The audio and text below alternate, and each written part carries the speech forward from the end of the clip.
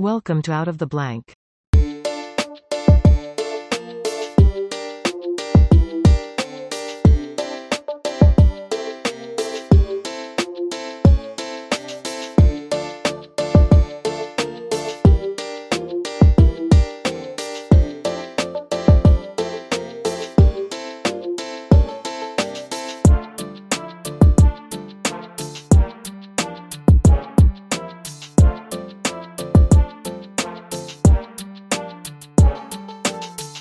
Welcome back to another episode of Out of the Blank podcast with no direction at all. Don Jeffries, it's a pleasure to have you back on the show, man. What's up? Good to be with you, Robbie. Are you excited? I haven't slept yet. Hey, when I was younger, I did that. I've never slept much in my life, so I pulled some 35. I think the most I ever did was I couldn't sleep at Disney World once when the kids were little, and I forget how many hours it was. It got it to be 40, 50 some hours, I think. When you first got interested into the assassination, did you have sleep a lot? I've never slept well. And the assassination, getting into the assassination didn't make it any easier. I mean, I spent way too much time thinking about it. But if there had been an internet back then where I could obsess with it all night, I had to sit and read books, which I did. But if I had something like the internet, like you have, to sit, then it would I probably would have gotten even less sleep. Well, last night I was like, well, it's only like 10 p.m. I can read the whole entire church committee report and it's 651 pages. The next thing I know, it's like 7 a.m. And I'm like, you know what? I'm kind of hungry, just a little bit. I'm gonna eat some breakfast after reading about MK Ultra and a bunch of other stuff. But it's like, I mean, come on, dude, they just released new documents. Obviously, this is all pre-recorded, so it's gonna come out a little bit later. But I mean, what did you think? I mean, I'm not going to do, it's only been like a couple of days technically since they released it when we're recording this. When it's released, it'll obviously for people listening, this will be a couple weeks later.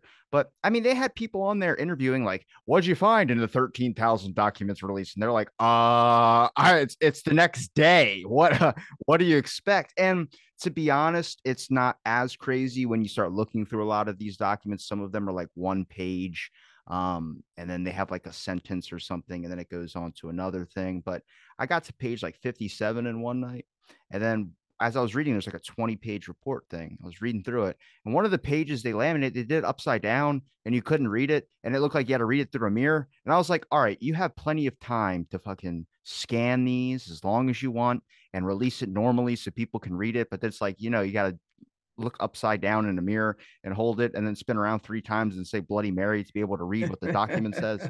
Yeah. Yeah. Well, that's again, that's nothing new, but you go back to Harold Weisberg. I remember, I was impressed by so many things with him, but when he was writing, he was the first one to talk about it because he was always suing under Freedom of Information Acts to try to get this document or that document. And the FBI, especially under Hooper, who I think was the leader of the cover up, they would mimic or they would Xerox documents multiple times to make them almost illegible before they finally released them.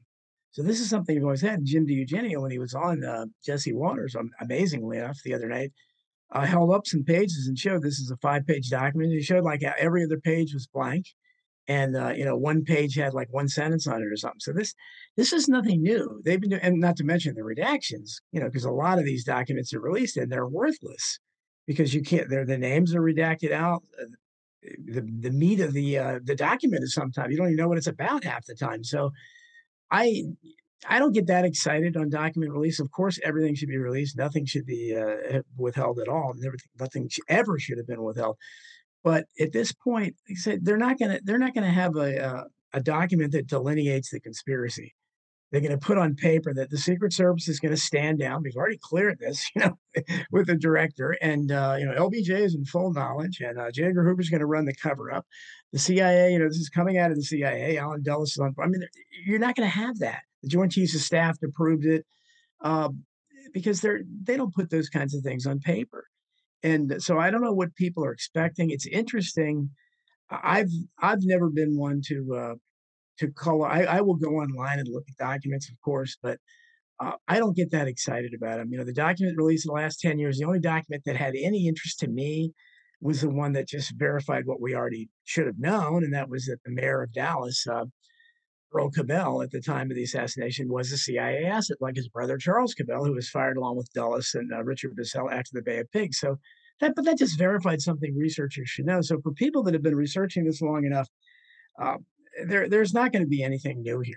But of course, I support the releases. What I'm interested in is reaction to it, and particularly the media response and Tucker Carlson. That was what interests me here.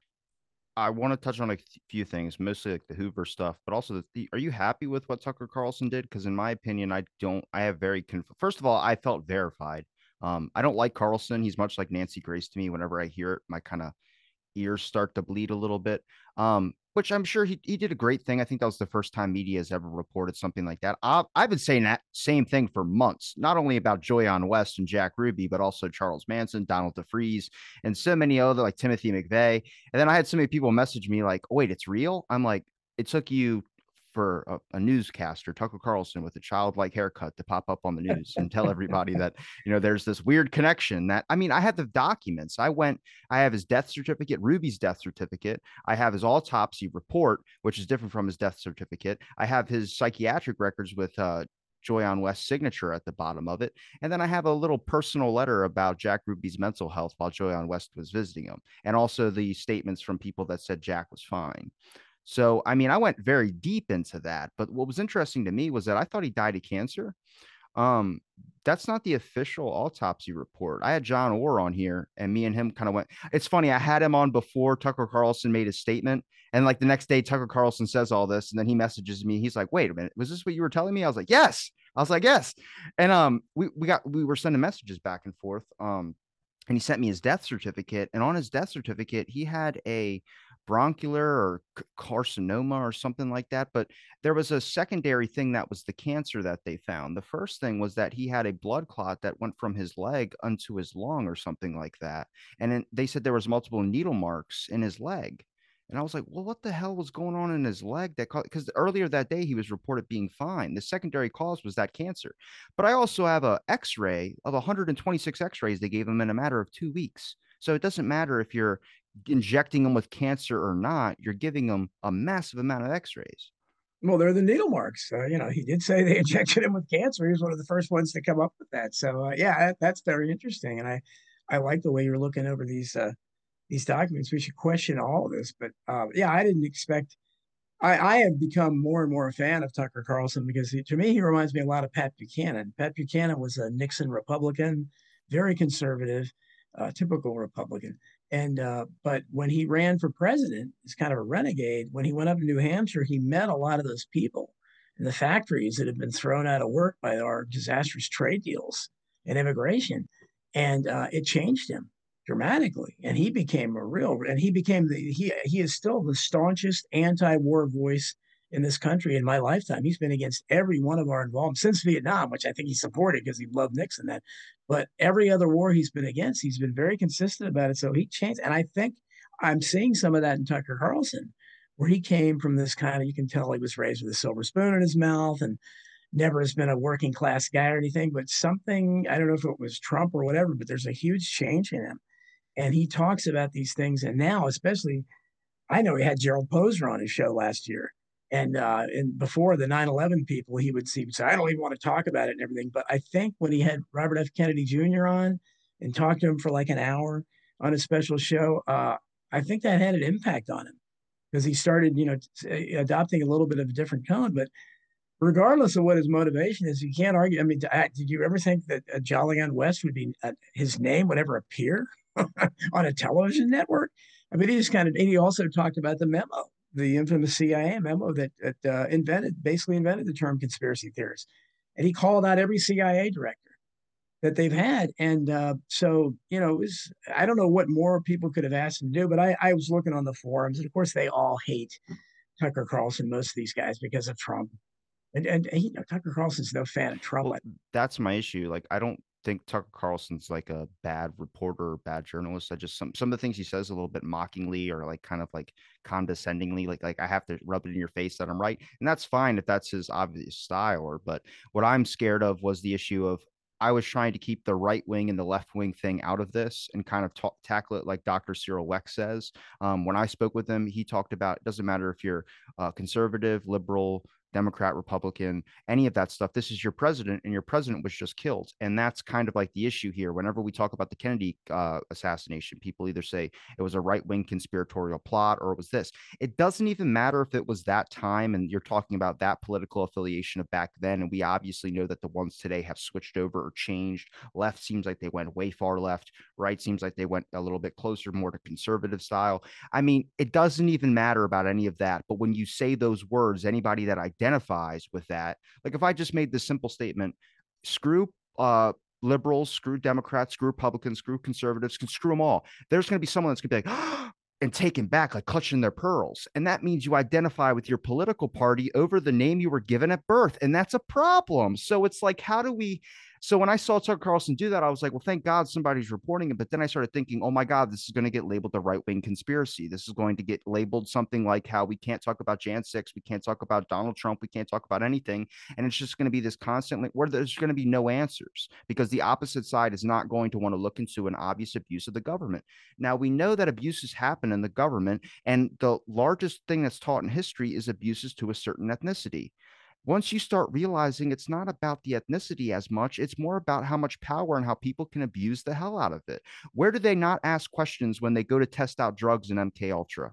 I'll give you a couple of guesses because there's multiple answers. Where would they go first?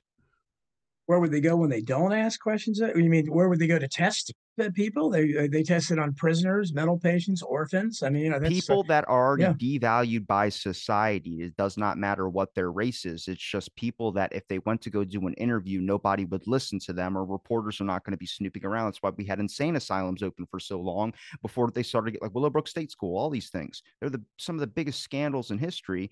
And I mean, you can even point it back to one of the most famous serial killers, Janine Jones, the baby killer who killed like 60 something babies, and the institution that knew that she was the cause of a lot of these deaths just pushed her to another one because they didn't want the scandal. The hospital didn't want the reputation burn. So once you get on the level that like there's this idea of protecting a reputation, I think me and you talked about this last time in the 21 release. I came across Garrison's attempts to embarrass the agency was a document name. I found another one about Garrison's attempts to embarrass the agency. And you start kind of examining this and you start realizing these aren't just people that are outright targeting. And I'm sure there's certain racist things out there as well, too. But I mean, this is also a power grab thing. I mean, not even a power grab, just I have power. I could do whatever the hell I want with it. And when you start seeing people that are attacking what I would call a deep state, you get a document like Garrison's attempts to embarrass the agency. I mean, it's all about respecting their reputations. That's how they do with movies, and they influence propaganda and films to make them look good.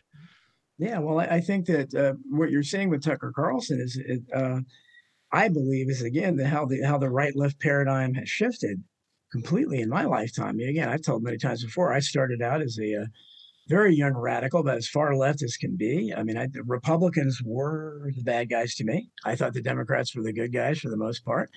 And I was a civil libertarian. Mark Lane was my hero. I was a teenage volunteer with this group, and that was my world. And the left at that time were concerned about free speech. They were the ones that were anti-war. They were the ones that distrusted the CIA. You talked about the church hearings. That was one of the good Democrats I liked a lot. I was supported him when he ran for president. Frank Church died way too young, but he was a good man. And they How used did to he have die? Democrats cancer, but again, I'm suspicious of everything. He was only about 50ish, I've and I've heard that there was something suspicious about Frank Church's death, and I was just like, I haven't gotten there yet. well, it just that it happened pretty young, and he did seem to have a bright political career. But people forget what kind of balls that took at the time. Because Kennedy was the first president again to really go against the CIA, and say behind the scenes. I mean, he was thinking seriously of abolishing it. I mean, he basically tried to defang it and put Bobby Kennedy in charge of the intelligence around him. And of course, that just incensed them. And plus, he had fired Allen Dulles and Bissell and the mayor of Dallas's brother, Cabell, after the Bay of Pigs. So obviously, they despised him. And I mean, just think of any president today that would think about maybe abolishing it. If Trump had said, I'm going to abolish the CIA. But what happened is the introduction of Trump into this, and I call it the Trumpenstein Project.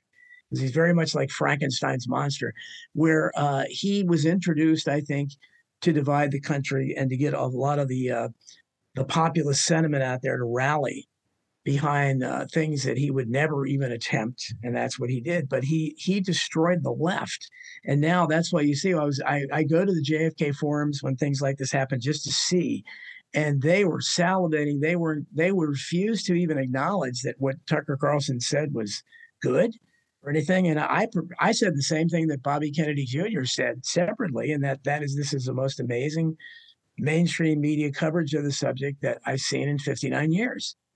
And that's exactly what it was, regardless of what the motivation was. I mean, but the problem is the left, because of Trump, and they still somehow associate people like Tucker Carlson with Trump, and they associate conspiracy theories. I saw it all in the forum. Oh, or his audience loves conspiracy theories. Well, what are you? You're devoting your life to a conspiracy theory supposedly about JFK. So it wouldn't surprise me if Donald Trump himself came out. He would never do this, but if he did come out strongly and say, "Yeah, Tucker Carlson was right," CIA did do it. I think you would see a lot of these guys in the forums, a lot of the high-profile critics just start saying Oswald did it, because that's how much they hate this guy. They would just discredit their entire life's work. And so you're right. We have to take the left and right thing out of it. And I like this when Cyril Weck, what he said, it's what did the guy do? Okay, we can look at Tucker Carlson's motivations. It's unexpected to come from him, but it's still pretty amazing that he did it. He did it 2 nights in a row. Now we'll see this week if he continues the story. I kind of doubt it, but he did two fairly in-depth reports on it in a row. He had, when I saw Jim DiEugenio on Jesse Waters, that but John Barber, my buddy, he called me up and we talked, and he wrote an email to Jesse Waters talking about him and me, because that gives hope to maybe somebody like me to be on there if they're going to put platforms out there for people like us. So this, could be an exciting time. It could be nothing. We'll never hear anything more about it. But I take it at face value, and I think you got to give him credit, whatever the motivation was. I just before because I'm gonna show both those videos so we can talk about them as well too. I agree with you 100%. But I was gonna read this when I was looking on my phone because I can't send it to myself. But this was from the church committee report. Like I said, I was doing this. I think this was around 3 o'clock in the morning, so hopefully it makes sense because I was just everything to me at that point was just interesting. But it was about the secrecy on the basis of national security and kind of what they talked about. Now, at a point, they did talk about wanting to publish the funding that the CIA was receiving for a lot of their clandestine operational activity.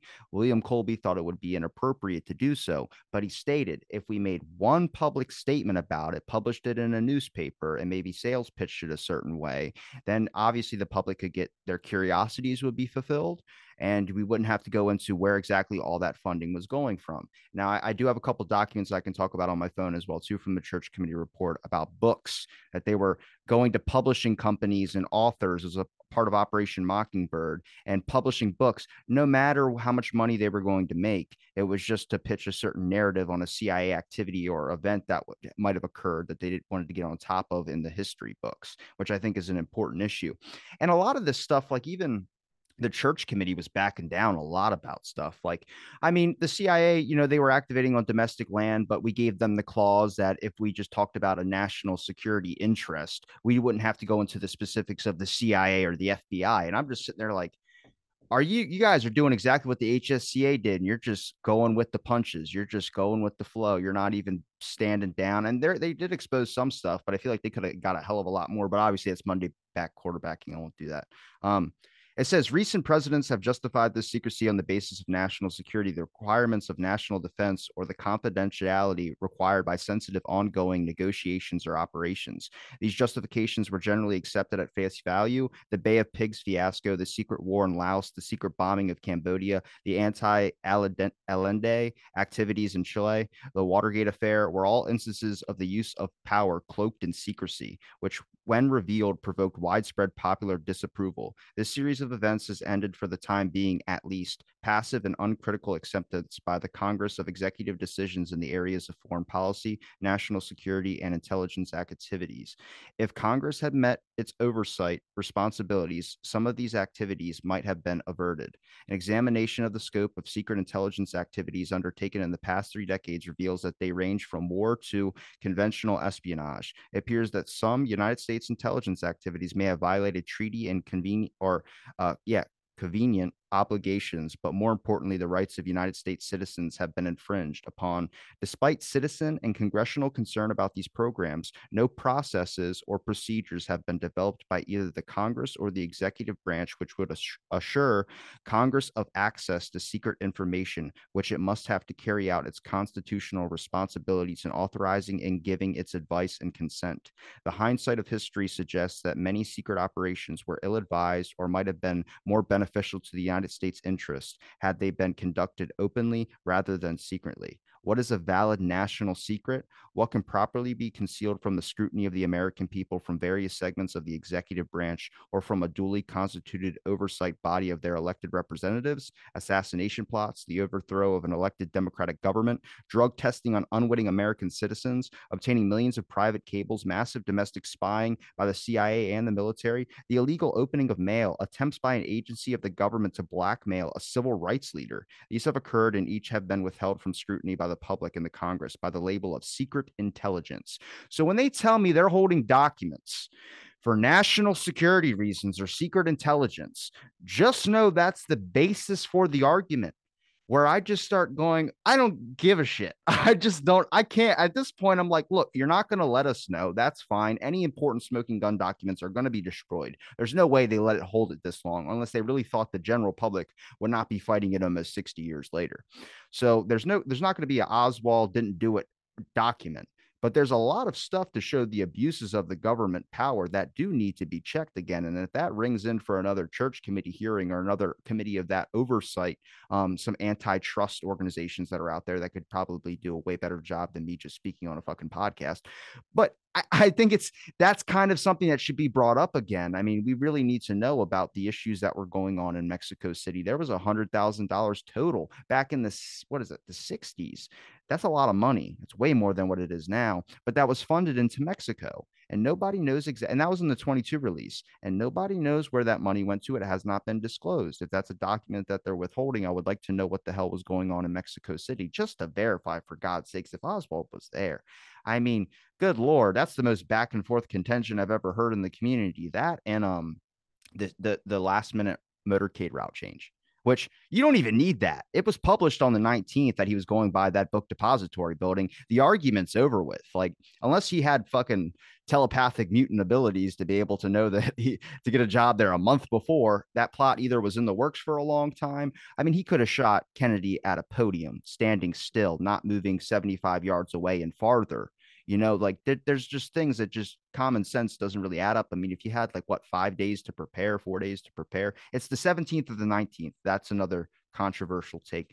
But he picked the smallest window. He could have went to the opposite corner and easily got a way better shot. I mean, Bill Hicks joke. I can't even see the fucking road. Like they're valid and they're funny because it makes sense at a real thing when you start looking at a benign cover up. I don't think that's conspiracy. I think I just read you a document that talks about security abuses and what they would call national security. That would get labeled a conspiracy. Well, damn it, I put in the work to look through the evidence and look through the documentation. I went to Oswald's autopsy to see he got a gunshot wound or whatever in the line of duty. Everybody knows that, but nobody knows why. His autopsy report never talked about a scarring from a gunshot wound. So either the autopsy was half-assed, the only gunshot wound they talked about was the one Ruby made. So I mean, I don't know. Anybody out there that's listening, you go ahead, search it up, check it, find it. Well, the again, that's there's so many myths around Oswald, or we don't know if they're myths or not. And one of them is that I assume you're talking about the gunshot. Wasn't that when he attempted to kill himself?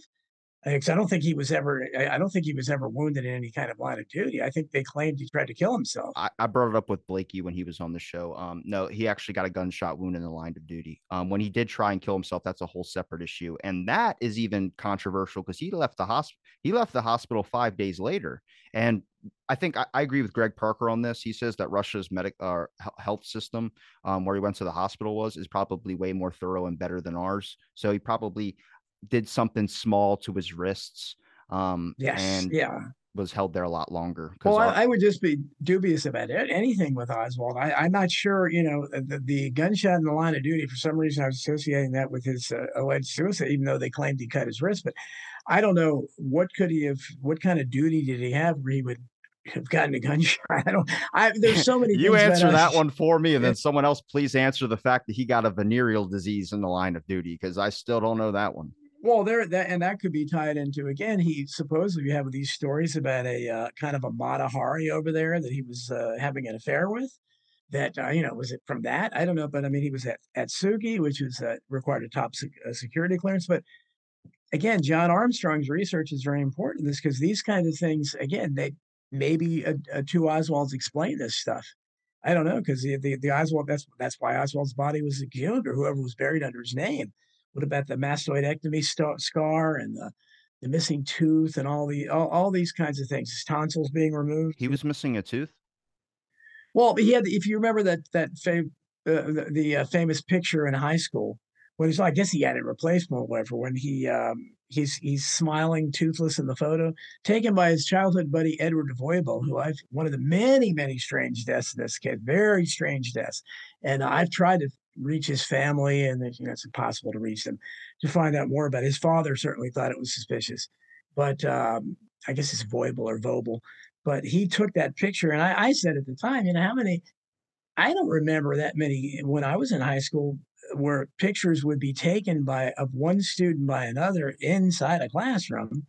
But he's happened to take one of Oswald. He's turned around smiling, and he's missing a tooth because he supposedly has been in a fight. And so these are the kind of questions that people ask because there's so many differences between people's remembrances of Lee and what John Armstrong will call Lee and Harvey. So I question everything to do with whoever Lee Harvey Oswald was. So anything, I don't take anything at face value.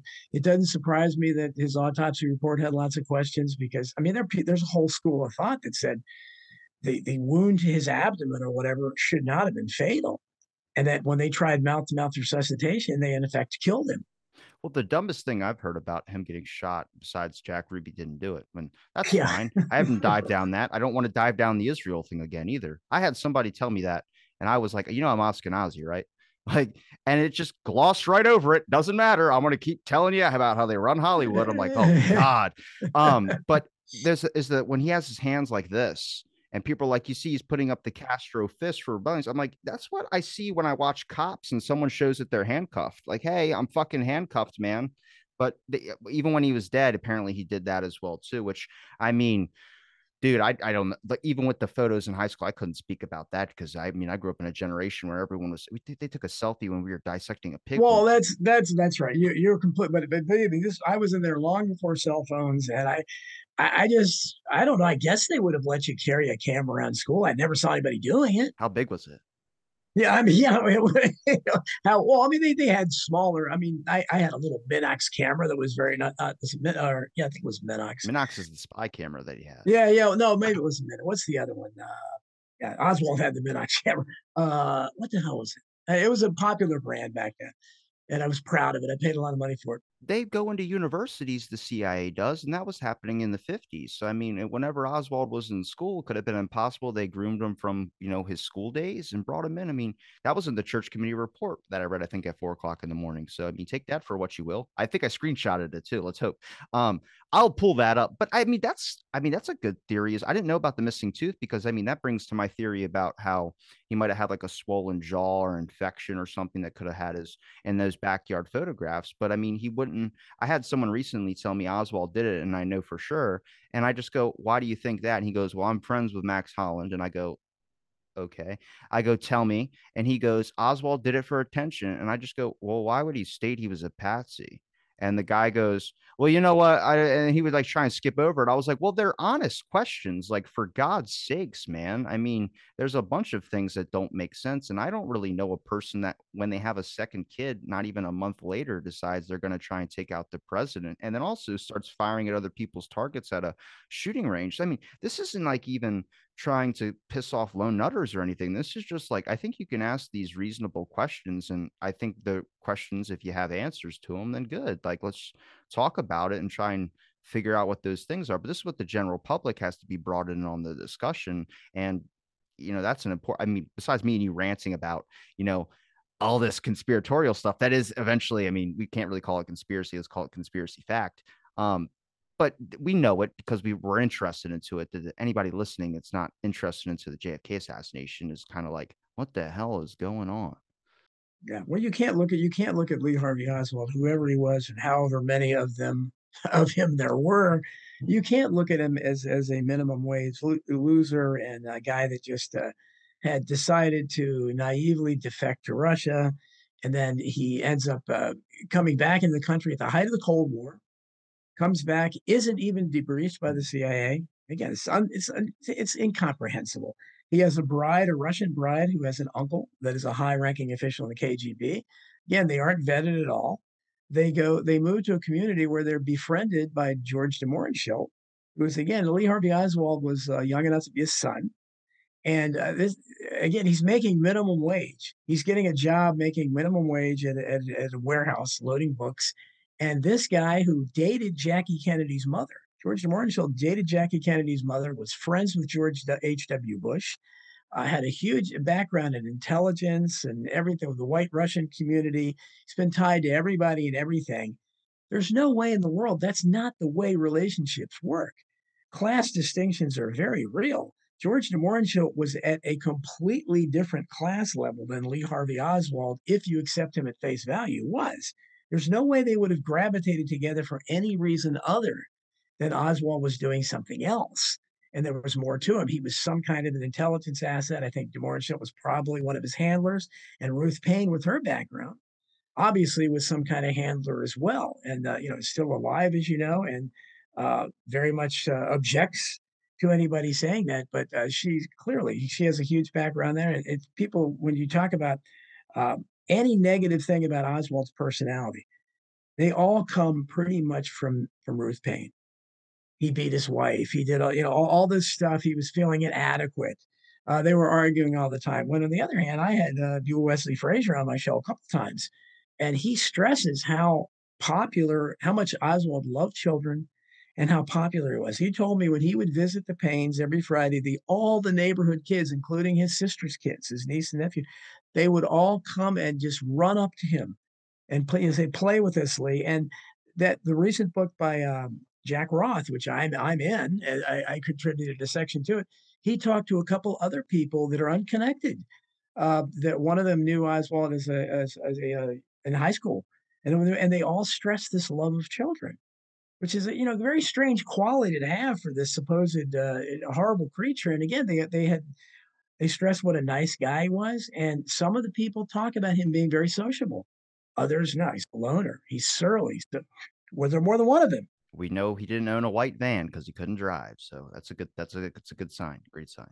I'd say. Yeah, that's right. But yeah, they're just again, that's why people that object again, I don't buy all of John Armstrong's theories because he thinks that I don't think Lee or Harvey killed Officer Tippit. There's things about it I don't, but he's trying to fit things into a theory. But there's no question something was going on around Oswald. We know that J. Edgar Hoover in 1960, there's a memo out there, I'm sure you've seen it, he was concerned that someone was using Oswald's identity. This is 1960. And I'm still trying to find out. I tried with Jim DiEugenio back when he used to communicate some, because he quoted a Navy document, sourced a Navy document in Destiny Betrayed, or one of his books, I think, and that talked about Ruth Paine asking about Lee Harvey Oswald in 1959, I think. Which, that's a smoking gun, if that's the case. But the guy that has it, and then I talked to the guy who had it. He can't find the document, and he was kind of an eccentric character. We went back and forth in emails. I said, "Well, I want to verify this thing exists. If it exists, if Ruth Paine was asking about Lee Harvey Oswald's 4 years before the assassination, 4 years basically before she knew who he was, we're told, that's a smoking gun as far as her, because clearly something was afoot." And but unfortunately, again, trying to find these documents, and you can't. And a lot of the people, again, a lot of the researchers involved, as you know, are difficult to deal with, and they don't want to share stuff or they don't want to reveal stuff. So, of course, the easy answer is to say, okay, well, it doesn't exist. I want to see the source. But if that's the case, then there's a smoking gun. There's a lot more to Lee Harvey Oswald than meets the eye, obviously. But anybody who studied him knows that. I mean, this guy was not just a random loser. And you can't have on the record, you can't have one group of Marines say, well, he called himself Private Oswaldovich and was reading the Daily Worker openly. Again, in the U.S. Marines during the height of the Cold War. I mean, wouldn't he have been like taken out back and beaten up by the other Marines? I mean, that doesn't make any sense. But other Marines say, oh, yeah, he was a proud Southerner, proud of the fact he'd been named after Robert E. Lee. Do those two things go together? I don't know. But that's, you need to, if you study Oswald, you come up thinking, wow, it was something, whatever it is here, it's not what they're telling you, that he was just some random loser that wanted to be somebody, but curiously kept denying he did the act that would have made him somebody. I just want to show some things. Just this was I wish I would. I don't know if you ever saw my interview with Blakey. This No, came out. I mean, this came out months ago when or probably 2 months ago, or maybe a month ago when I talked to Blakey. And I asked about articles about JM Wave that he was requesting for, and then in the 2022 release, there's at least 40 something pages of like 50 documents per page that talk about JM Wave. Which I just think is just like, why is this included into the assassination thing? It makes you ask kind of bigger questions. But this was from Scott Beckenridge to Blakey, and the title of this was Justifying Murder, and it was like this right here, which was just, it was like, I don't know if this was the assassination attempts on Castro. I mean, I could read the whole thing if you want. It says, I'll just start from right here. Next, as we are meeting at the end of this phase of things, it is noted that we have seen no graphics and therefore assume that there will be none of interest or relevance to the CIA. It's a preliminary observation to avoid endless listing of instances of reoccurring citation in the draft. The names of James O'Connell, Tony Verona, and Juan Orta should be deleted or replaced wherever they occur. Substitutes will be suggested where they first appear. Cubella, of course, should be referred to as Amlash. I would like to raise a personal question on the presentation in this paragraph. There are many views to you not necessarily shared by my colleagues. There is as much, if not more, simplistic, theoretic, or rhetoric. Oh, I'm sorry. I can't see that far. I don't have my glasses on. Here, as there is nature, moral principle, and you may wish to modify the language first. It is not clear whether the draft states categorical opposition to all assassinations, whatever and wherever, or did I read that right? Whatever and wherever, or whether it is directed. whether the draft status That's is too many in a sentence, bro. Like, okay. yeah. It is directed only to those considered by CIA, however ineffective the plans. Murder is reprehensible and contrary to the principles of civilized society. In parenthesis, although lawyers make a variety of technical distinctions between different types of homicides, however, Western culture has a parallel, if necessarily subordinate, line of philosophy on the subject of tyrannicide. Writings of church philosophers, as well as other reputable thinkers, recognize the principle given special consideration. These writers fail to, and it says, provide a set of standards or rules for how the principle is to be applied should the question present itself. This uncertainty adds to the complexity of the question, introducing subjective tests of perception and degree, aspects of life that make life uncomfortable already for those tidy minds that feel compelled to deal with everything in blacks and whites. So that's already justifying to himself. And then he really nails it in with this. Let me pose the problem thus. Had anyone foreseen the extremes of Hitler, a truly demonic man, would there have been a basis for seriously considering his assassination? Had he had been murdered, at least 6 million Jews would have survived, not to mention the many millions more who died as a result of the war. Who can confidently balance the scales of that question between the rights of humanity in the larger sense and the life of Hitler? I recall the reports of an attempt on Hitler's life during World War II and the general approbation of American society for the heroes that tried and failed. It really isn't all that simple, at least not as stated in your draft introduction. So my whole point in just saying that was he was already justifying to himself. And then with a fucking movie scenario about killing Hitler, even some people movies do it like in a crib or something. Would you go back and kill baby Hitler if you had a time machine? He did it in a letter, in an actual like investigation of trying to justify murder in a sense. And I just go, keep that in your mind. When they start looking at things, it's not necessarily about the human aspects of, oh my God, we can't do any killings. It's the idea of, if I do this, how many are going to be saved? And when you're thinking at it like that and you distort your perspective as such, you're going to do some really messed up shit, like drugging innocent Americans and people in prisons. There's a article in the church committee where it was like, oh, the prisoners had informed consent. And then later they go down like 3 paragraphs down. He goes, how does a prisoner get informed consent? I'm like, that's a good question. That's a really good question. Yeah. Well, that's again, that's the whole ends justifies the means thing, and that's what And when people want to talk about justifiable homicide, yeah, Hitler would be the first name they clearly mention. Well, would you have killed Hitler if you could have? Well, What okay, about then Mao or someone that's killed like way more? would you have killed Stalin? Would you have killed Pol Pot? Would you have killed what's the guy Idi Amin? I mean, where do you? Okay, then you say, okay, well, and then it gets down to, especially for these kinds of minds, would say, well, what about Donald Trump? And a substantial number of them would want to kill him because they hate him that much. I said, so it gets to the point was, where do you draw the line? That's why the beauty of just saying "thou shalt not kill" is, I think, as clear as possible. The main goal is to get the woke culture on this because Jesus Christ, I mean, where is the woke culture when you need them? They just yelled at Robert Irwin, Steve Irwin's son, because he dressed up for Halloween as Dwight from The Office, but everyone kept commenting, "How dare you dress up as Jeffrey Dahmer?" And it was like, yeah, they got a lot, like a bunch of people lit him back up, and the whole community just went silent on that one. I was like, damn, they jumped right on that guy. And he's like one of the nicest people ever. Have you ever seen him hug a koala bear? It's the most fascinating thing I have ever seen. Well, I mean, there's the problem is that the woke community at this point. I mean, we know and the leaders of it, they applaud assassination. I use this example all the time.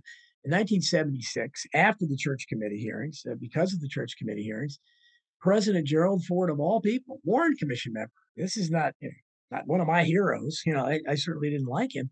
I voted for Jimmy Carter, my first election I could vote for, but I didn't really like him, but I couldn't vote for a Warren Commission member. Couldn't vote for a Republican. And so this guy was pressured into signing an executive order outlawing, forbidding assassination as an American tool at all. We could because of the exposure to the Castro plots and Allende and all these others that they kind of mumbled about that we knew that they were doing.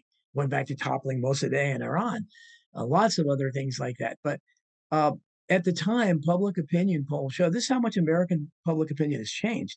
Showed at the time most Americans would have been against assassinating even Hitler. This was then. This is 1976. Now you flash forward less than 50 years, I guess 40 some years in the future, when President Obama, our first black president, the savior of the left, this is the culmination of all they've hoped for. We finally have a non-white president. It's incredible. Our dreams are realized. He's there. And during his administration, he actually started assassinating people openly. He droned to death this guy, Anwar. I can't forget his name. I can't pronounce his name, but you know who he is. He was an American citizen, but he was a supposed suspected terrorist. They droned him to death and killed him. The next month, they killed his 16-year-old son for good measure in an unconnected drone. And Obama bragged about it. He didn't make, even George W. Bush as recently as that probably would have lied and said, well, he tried to kill somebody first. No, no. Obama spiked the football. And then he would joke at one of these dinners, I'm really good at assassinating people. So this is where we came. And then, of course, Hillary Clinton, his Secretary of State, comes out in terms of what was it? Not Saddam Hussein. God, what was the Osama guy? bin Laden. No, the Libyan guy. Gaddafi. Uh, Gaddafi. After they killed Gaddafi, he said, we came, we saw, he died, and it cackled like a and she witch. laughed. Yeah, I remember. Yeah, it's like, Like a wait a minute. Kamala Jones laugh. Yeah, yeah. Where do we go from the left that Hillary Clinton was supposedly a part of in 1976 that would have been against assassinating Hitler to openly celebrating the death of people? And since that time, everyone in government now openly talks about killing people. They don't mind. Look at during Trump. Trump killed the Soleimani guy, who I never even heard of, but they claimed was one of the top terrorists in the world in Iran. And so at the end, they celebrated. No one, and that was some of the few good press that Trump got. The left didn't condemn him for that because they support, hey, he's killing more people. What do you mean? What are you doing? That's where we are now. Nobody's gonna. I mean, and they this says the left supports all war. I mean, look what they're doing with Russia. They want World War III at this point. It's faults on both sides. I'm not talking about political parties. I'm talking about it's the faults of the speaker, and it's also the fault of the public for accepting that as well too. There's this weird thing or mentality out there, which is anything but that other side that's not yours. And when you hear Hillary Clinton make a statement like that, if you're a Hillary Clinton supporter, even if it's something you might not agree with, you just have to support and just blindly cheer. And then when that starts to become accepted, that's what gets popularized in media and that's what gets shown. So then you have this weird drift where people go, I guess it's okay. I guess it's normalized. Like, I mean, if you were opened up to the idea of how many covert action abilities or how many things that were going on under the works, besides looking back in history, but the stuff that's going on now, you might know a lot about it. But I mean, to the general public, would they just be like, huh, well, my life really hasn't, I'm fine, and they'll just accept it and then move forward. And that's like one of the most dangerous things, because then I remember talking about autonomous vehicles on my show, and the guy was like, yeah, one day you're never going to have to, no humans ever going to have to drive, they're all going to be autonomous. And I go, well, what's the restrictions for, like, if somebody wants to drive their car, but maybe they don't do something. I'm like, what would some restrictions be? He was like, well, like level 5 autonomous vehicles, it's like convicts, people like that, things like you can't vote, like they can't vote. So it's like probably won't be able to have an autonomous vehicle. They'll probably have to take lifts everywhere. I go,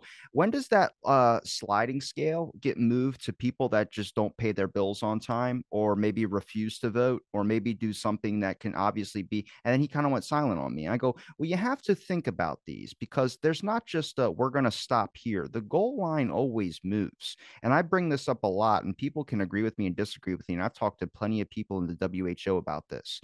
It's not crazy to think that after this whole entire COVID stuff and mandating a bunch of things, that not even a couple months after it's all over with, they take away the ability to have an abortion. You let people make the medical decisions for you, and they don't know, they don't have a censor filter. They don't know what's like commonly accepted and what's not commonly accepted. You can debate me on that, but I will stand strong by that point. That had been settled for 50 something years, and it randomly just pops up out of nowhere like a throw from left field. It is ridiculous. And I mean, people are going to have different takes on abortion. I think as a human being, you are entitled to your own autonomy and decisions. If you want to do drugs, I don't support you, but God damn it, I'm not going to force you to do anything that I just because it doesn't fit my preference. That's not who we are as people. People make their own damn decisions. And I think even with that, I mean, you see the sliding scale start to move. And that could be a controversial take to anybody hearing this. That's fine. But I stand strongly with trying to give people a platform to share their perspective, share their thoughts, because I believe in individual freedoms and your own perspective. And doesn't mean I have to agree with you. It just means that I'm going to hear your perspective out. And through that COVID whole topic, there has been, I've talked to both sides of that, two different vaccine lawyers that'll tell you the positives and some that'll tell you the negatives. And then it's weird how we only give a platform to one, or one's accepted on the platform guidelines to be able to talk about it because it boosts the official narrative. And I don't think that's right. It's like Wikipedia editing. I mean, Wikipedia is telling me Operation Mockingbird only lasts 3 months in 1963. And I'm about to show you a document here in a little bit that it was from 1964 telling news outlets that they need to fall in line with this narrative. So there's a lie. So it's like, I don't know what you want me to believe in, what we can call conspiratorial, for God's sakes. I need No, some. Anderson Cooper is out there right now. He's, he was admittedly recruited by the CIA when he was in college, as so many of them are. But the slippery slope argument is exactly what I talk about. You can't have these kinds of if you, and you need to be consistent, and of course to people. And again, I'm finishing up a book now. It's going to be tentatively titled "Masking the Truth." It's going to be about this entire COVID thing. I was dubious about it from the very beginning, still dubious, obviously, more as I get. And one of the things regarding abortion, and I think the abortion issue crops up just at that time again to create a clash, because it brings up the obvious point of my body, my choice, that interferes with most people who are pro-abortion are very much pro-vaccine. So that's why the people, well, what about my body, my choice? Why don't I have the right whether or not to put a vaccine in my body? Oh, that's different. So again, it brings up the inconsistency. It's the old argument about if you're really, I'm pro-life in all forms. I believe all life is sacred. So I've always been very much against capital punishment. But that issue alone, the abortion and capital punishment thing, is always, there's not very little crossover. Most people are Well, pro-abortion. imagine if you could go back to the night before Hitler was conceived and stuff. Yeah, yeah. Well, you could carry it back that far, but most people that are pro-abortion are anti. Well, they used to be, maybe not now, because the left has changed so much. But it used to be they were anti-capital punishment, and most people, almost all pro-lifers, pretty much are pro-capital punishment. So again, they say you either think life is safer or not, and so I like the consistency of it, but I agree. I think abortion's a complex issue, and it's that was a distraction, I think, why it was brought up at that point, I don't know, and why the court decided to be so controversial and activist on that issue when they have really not been on the other issues. For instance, they refused to even look at any evidence of election fraud. They literally wouldn't look at it. Well, that just came recently. I think it was, oh God, I forgot who it was on the in the they did a giant meeting about it. And I heard this a long time ago, and I've talked about this on my show at length to people who worked at Google about this as well too, which probably wasn't an appropriate discussion to have. But Robert Epstein on Joe Rogan's podcast was the one that found out that they gave over 2.6 million votes to Hillary Clinton just on the basis of good campaign advertising on Facebook and other types of these apps. He's also the one that proved that the top 10 Facebook pages um, obviously on Facebook are Russian troll farms, their pages, their bot pages. And the top one is My Baby Daddy Ain't Shit, because they just found a good algorithm that realizes that there's a bunch of single mothers out there that hate men or their ex-husbands or things of that sort. And they went on to that. There's also a top religion page and a top. So, I mean, the influence, if you really think about it, doesn't even mean like, I mean, he's a Hillary supporter and he was exposing all this issue because he believed in a fair democratic election. But I mean, this idea of election fraud, I mean, it's not. I mean, I wouldn't say like probably every single election has a fraud in it somewhere. There's always something that's going on that you're not able to predict. But I think that's not crazy. But people say that's conspiratorial. But they'll say it if the other side wins, and they'll say it's obviously a fraud. And it's like there's no double standards on this. An assassination against one person is an assassination against anybody that they choose as a national security threat. It's like it's what really pisses me off about like community guidelines on YouTube and all this. And I hear it. Look, I don't this the one thing that pisses me off is the fact that someone tells me I can't talk to somebody that I just want to get their perspective on. I get in the comments sometimes, how dare you platform this person? First of all, this is a free fucking show. You give me some money, you get some input. But I keep it that way for a reason, because I want to talk to in our lives as human beings. We have never been told that questions were bad, but that's the way it is. And sadly, in education system, they taught you can always ask a question. Well, you find out in the real world, it's not like that at all. And also, who are you going to associate with? They demonize you if you associate with certain individuals. And it's like, that's what's really bad is like, have you ever talked to that person? You have to talk to that person to know who they are at like a deeper level, but they'll hear clips and pieces. That's why I don't really edit these things. I kind of keep them raw, and I don't really give you I don't think we talked about anything we were going to cover in this at all. But Well, if you've that's talked to me enough, this way it usually works out with me. Listen to my show and you'll say I'm all over the place. That's just the way my mind works. and I think that's important because you actually get a sense of who the person is as well too. Because you can't you're thinking right on the moment. You're going to say some things and whatever, and we're just going to talk, and that's like what we need more of. It doesn't need to always be strict interview questions. When I watched Anderson Cooper, to me it was just like they're just trying to rebel everything Fox just said.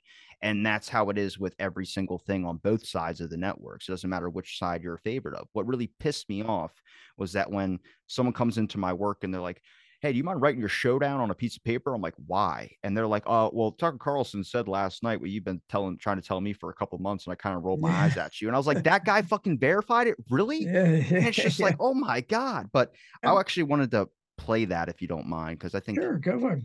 I don't know.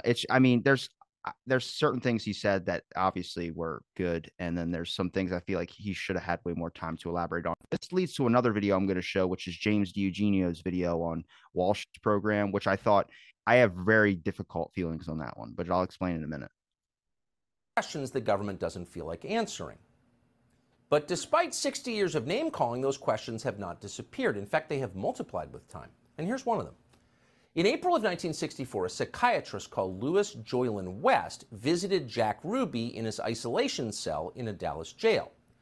According to West's written assessment, he found that Jack Ruby was, quote, technically insane and in need of immediate psychiatric hospitalization. Those are conclusions that, puzzlingly, no one who had spoken to Jack Ruby previously had reached. Ruby had seemed perfectly sane to the people who knew him. Louis Joylan West pronounced him crazy. But what West did not say was that he was working for the CIA at the time.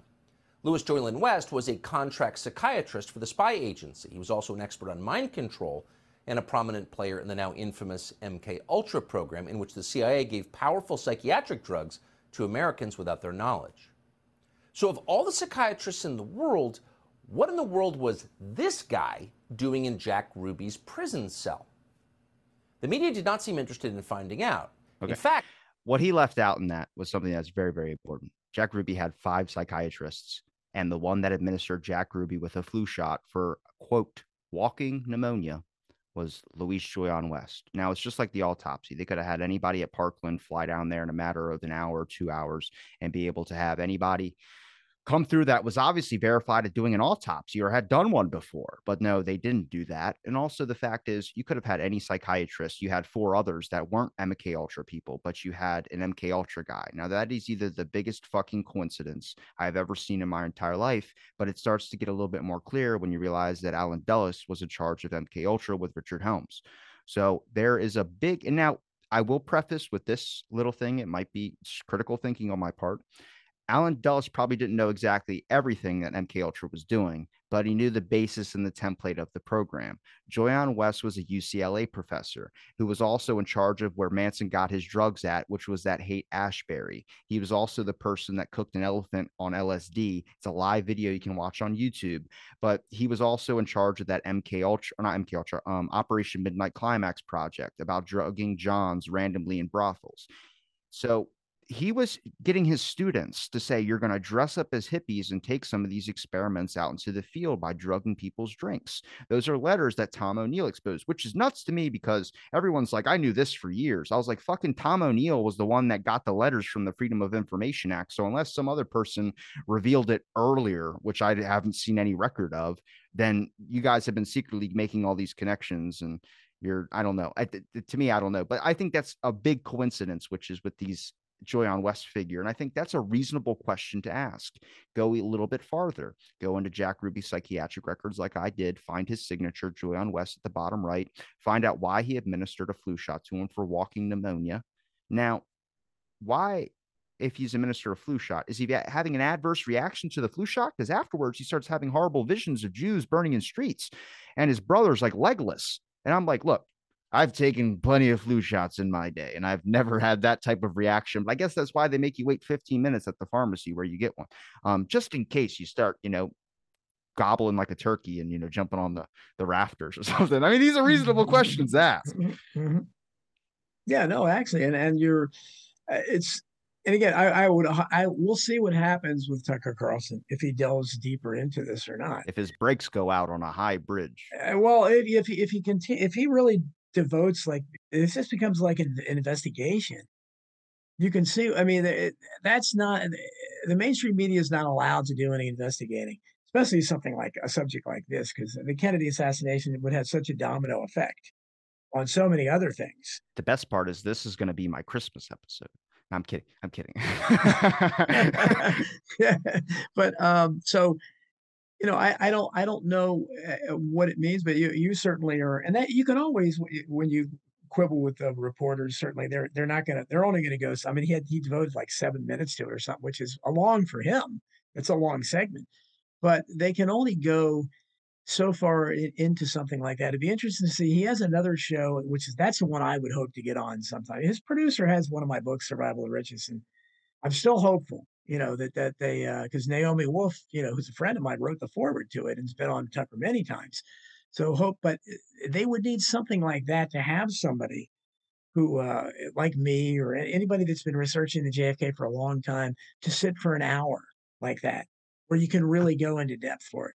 Because I think I'm sorry, I think that's where his opinion if you take the innocent explanation, of course, and I understand, see, my world, the conspiracy world, where I do believe, I accept almost all these things as conspiracies, and I think we're being run by conspirators. This is the way they do business. They don't know any other way.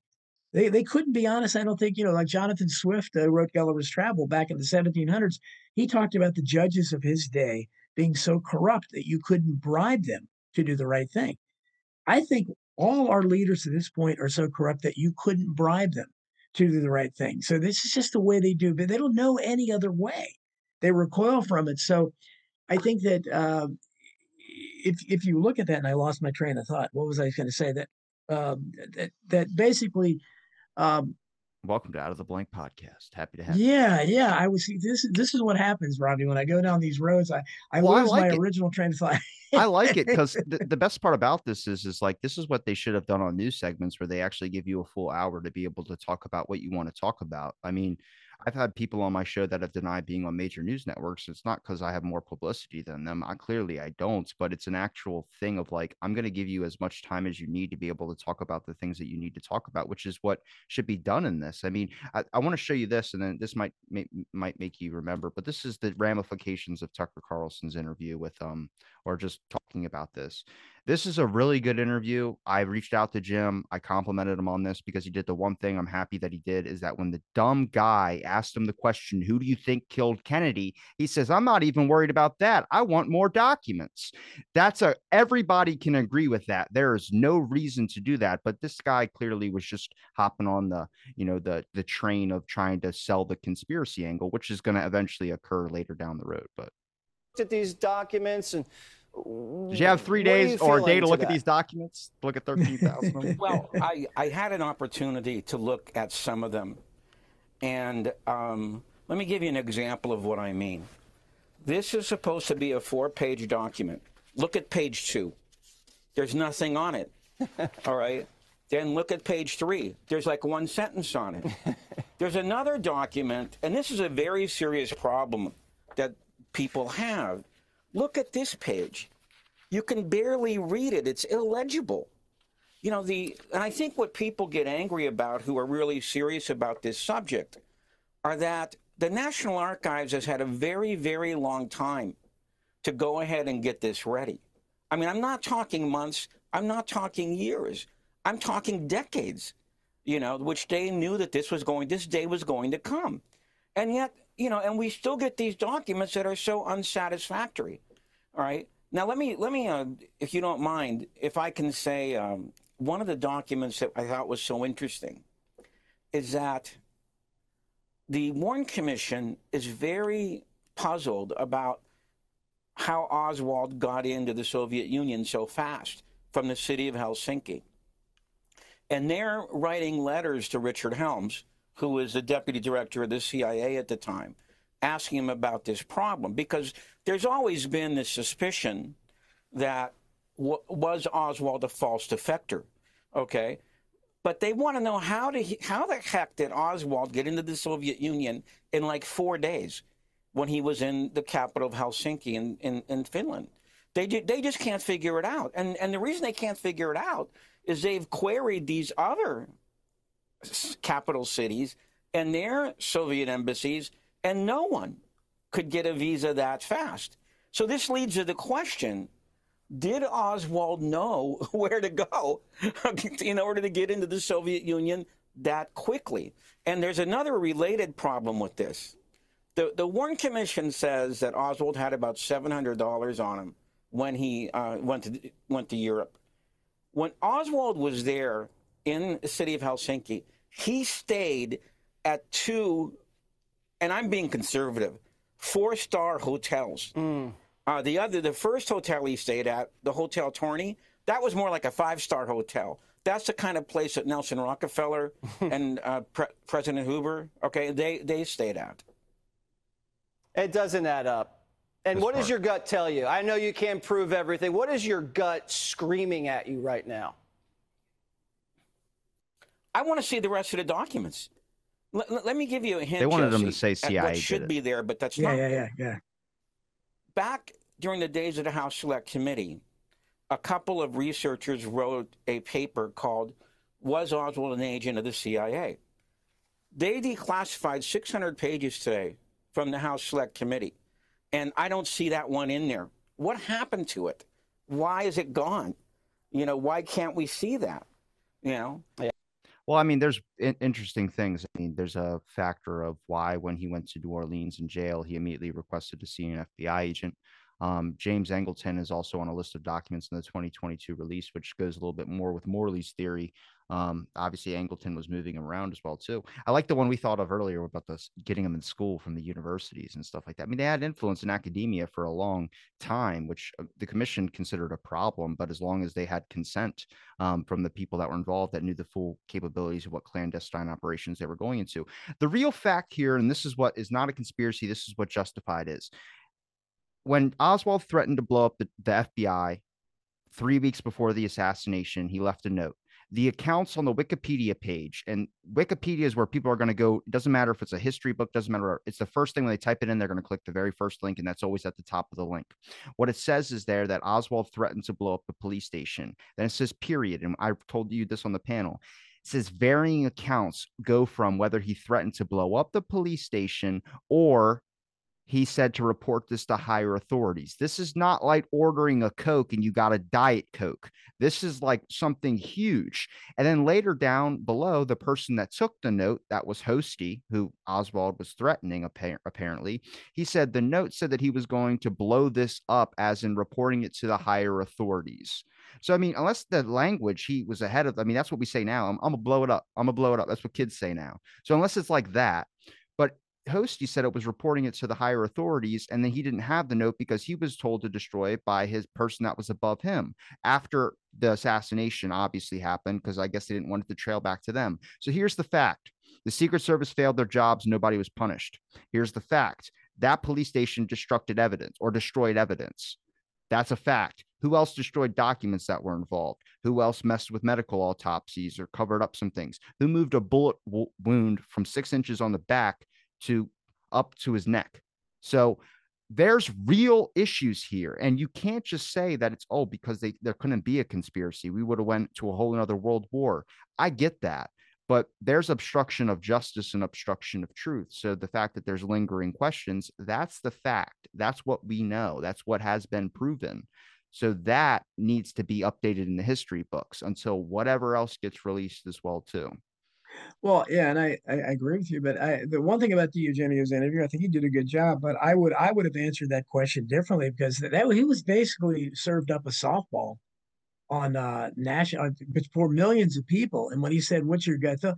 I would have said, "Well, after decades of research, I know that the evidence shows that whoever killed JFK, it wasn't Lee Harvey Oswald." I would have thrown that out there to make sure. And then if Jesse said something, said, "Well, we don't have time to get into that. Maybe another discussion or something." But we need to see the rest of the files. There's no reason to withhold anything if he did it alone. But so I think he lost an opportunity to put that out there, because people that don't know who he is might look as if he was hesitant. Well, I just need to see more documents, which we do.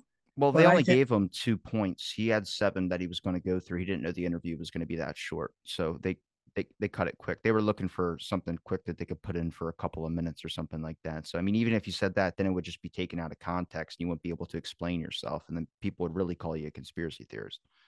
Well, that's, again, I guess it's because I don't mind that. I wear that mantle with as people tell me all the time. It's like, okay, you're calling me a conspiracy theorist. What's my theory? What am I theorizing? I'm not theorizing anything. I'm telling you that this is this whatever particular point we're discussing. This is what I'm talking about. I'm not theorizing. I'm showing you their own evidence. It's much like the original critics of the Warren Report were great at doing. The best ones, Sylvia Maher, Weisberg, Mark Lane, they really didn't do a whole lot of theorizing when they first wrote their books. They used the Warren Commission's own evidence that they got largely from the FBI, and they showed how it didn't match with their conclusions. That was the whole basis of the early reports. And then people like me, we took the time to go to our libraries and go through those ridiculous hearings and 26 volumes of hearings and exhibits, which are largely meaningless. But you find some gems here or there. And if you do verify what they're saying. So if they said this is what it says, I would go and look. And sometimes the critics, exaggerate it a little bit. Very seldom, though. Very seldom. But for the most part, they told the truth. They said this is what it shows, and it is what it shows. So I think it was great that we had that opportunity. I don't know if we'll get that opportunity again, because it didn't look like Jesse would have ridiculed him, but I don't know. Maybe he would have. He might have jumped all over him or something. I don't know. But certainly, I don't know that Tucker would either. But I think the whole thing was helpful that it's out there. But it might just easily just go right away and never be mentioned again. So we'll see what happens. I'm gonna pull this up, and I think this is interesting. And this is where I said there's that. Whenever you hear that 1 out of 1,000,000 that says, "Hey, this is an Israel thing," you're kind of like, "What the fuck is going on in the world?" That's real conspiracy to me. But then I read this, and this is from the AAR. This is from the. It says ARRB, unless that's the real thing. I thought it was two A's, not two R's. No, it's ARB, it's 2 R's. Assassinations Records Review Board. Okay, I've been saying it wrong. Sorry. So it's just this is like it's really that line right down there. Clarence Israel. So if you kind of like look at this, it said a man named Clarence Israel, deceased of Rockville, Maryland, told Taylor that his brother, deceased and no name given, was one of two African American orderlies present in the autopsy room of the medical center on the day of the autopsy. Israel told his brother he had not mentioned the story to anyone, including his wife and daughter, who his brother outlived. His brother wanted to ensure that his story was known because he was verbally threatened by a guard at the time of the autopsy. So this is just right here. It says Taylor said that African Americans during this time period were often ignored and that non-African American workers in many workplaces would assume that African American presence did not count. She believed that these activities were done in their presence with the perception that the activities would have never been reported.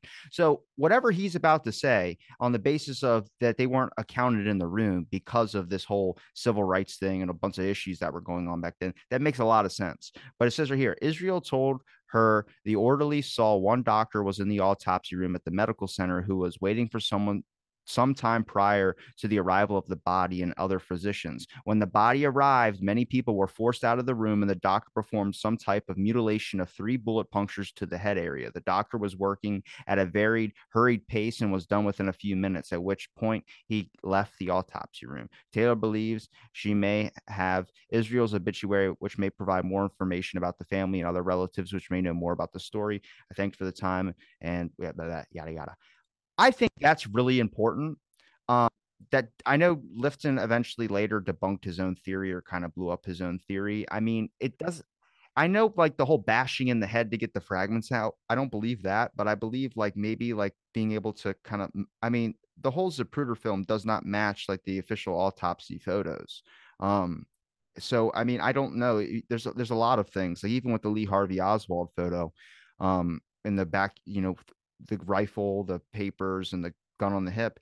If that photo is not manipulated, then the J. Edgar Hoover and address photo that I have isn't manipulated either. Well, if they can manipulate the Hoover photo back then, they can manipulate the Oswald photo. So you got like this double, like, which one do you want to give up ground first? Because slowly I'm going to break you down to getting you to the level of what you deem a conspiracy. Right. Well, and that's a very interesting document you had, and certainly. I'm trying. No, that's great, RB, and you see, you've gone over more documents. I have a team of people that help me out a lot. I call them the three searchers, and the three people, and they were the Hidden History 3, which is at the publishers now, hopefully be coming out next year. I dive deeply into 9/11, but really into the JFK assassination and JFK Jr. Because again, I'm the only one that's consistently researching JFK Jr. as an assassination. I firmly believe it was. So it's going to be a lot more deep diving there. But I would have loved to have seen that. I would have included something like this in the book. Too bad I didn't know you there. You're doing some great research. So I got one more. Can I show one more? Sure. This is exactly what we were talking about. I don't mean to interrupt you. This is like, to me, it's like the MK Ultra shit. And I know we both are definitely invested into that. So this was in the new release that I took a screenshot of. I sent this to Jim and I sent this to Larry Hancock. I sent this to a bunch of people and they're like, this is actually really interesting, which I was like, good job, Robbie. You're doing great. Doing okay stuff. But it said blank, and it's the blank out her name. So I don't know if anybody else can piece this together. Here's another thing about the 2022 release. There was a letter that went out that said Oswald stole like a Bible or thing. That was published in 2017, but it was all in Spanish. I used Google Translate and I showed it on the show already. So most of the 13,000 documents that were released were republished from 21 and 17. And they might have had some less redactions, but a lot of them looked like they just took it and swiped it right over. There was not anything new about it. And the only reason I think I was aware of that was because I've been doing this all in 3 months while you guys have had years to kind of go through. So you might have forgot some things or something like that, but that's fine. I'm also like obsessed with this, no sleep. Back to the thing. Stated the following information began coming back for her earlier this year, and it credits her lapse of memory to a drug-induced amnesia administered her on an order of a Central Intelligence Agency employee. During the week of March 21st, 1961, after returning from lunch and overheard a conversation between blank, blank, and possibly blank All U.S. employees of the Central Intelligence Agency, which took place in the Central Intelligence Agency office located on the second floor of blank. She stated that she does not recall who was talking, but that the conversation concerned the fact that the president was not doing what was good for the country, especially about Vietnam, and that he had to be done away with within the next 5 years. She stated the following: this remark, the group noticed that she had returned and the conversation was terminated. Blank stated that the following Friday, she was given a U.S. Army orders by blank, the personal officer, to travel to an unrecalled Army medical facility for a polio inoculation. She stated that upon arriving at the medical facility, she was injected with some type of drug, which the medical technician later told her she was a drug which would make her forget everything. Blank stated that she now recalls that the technician told her that she would even forget getting the shot, and that upon returning to her office, she was questioned about the injection by blank, and she remembers that she told him that apparently she had received a polio inoculation but did not recall the time of receiving it. That is in the 2022 release, okay? So as much as like you can't talk about shots on fucking YouTube, that's our government releasing that and talking about that. So like I don't know what they expected people to do with that. And I don't even consider that until I get the evidence on the basis of those medical orders. I want to see the letter that was sent to her saying that she needs to arrive at this facility at this time for that inoculation, because that's still hearsay from her opinion. But also, if she worked at the Central Intelligence Agency and she worked in the military, doesn't matter if you got a pension, you're not fucking getting shit from them after saying something like that. Yeah. So you got to put weight into that. Yeah, well, again, the very interesting document. But the problem is that's why the redactions just make some of these things largely worthless. I mean, that's a very intriguing document, but there's no way to find out anything else because every single name is redacted. So you'd have to how do we even guess at that? I mean, if one thing, if maybe one name got through, but nothing does. So I'll have to look back through it because I've heard that name before. There's a document where her name was published in one of them. That was in the new release. okay, well then you gotta be really diligent. I'm glad people like you are out there doing that because you have to try to look because that's the thing they're trying to. But at this point, I try to, and it's what I tried to tell the research community for so long, and they don't want to hear me.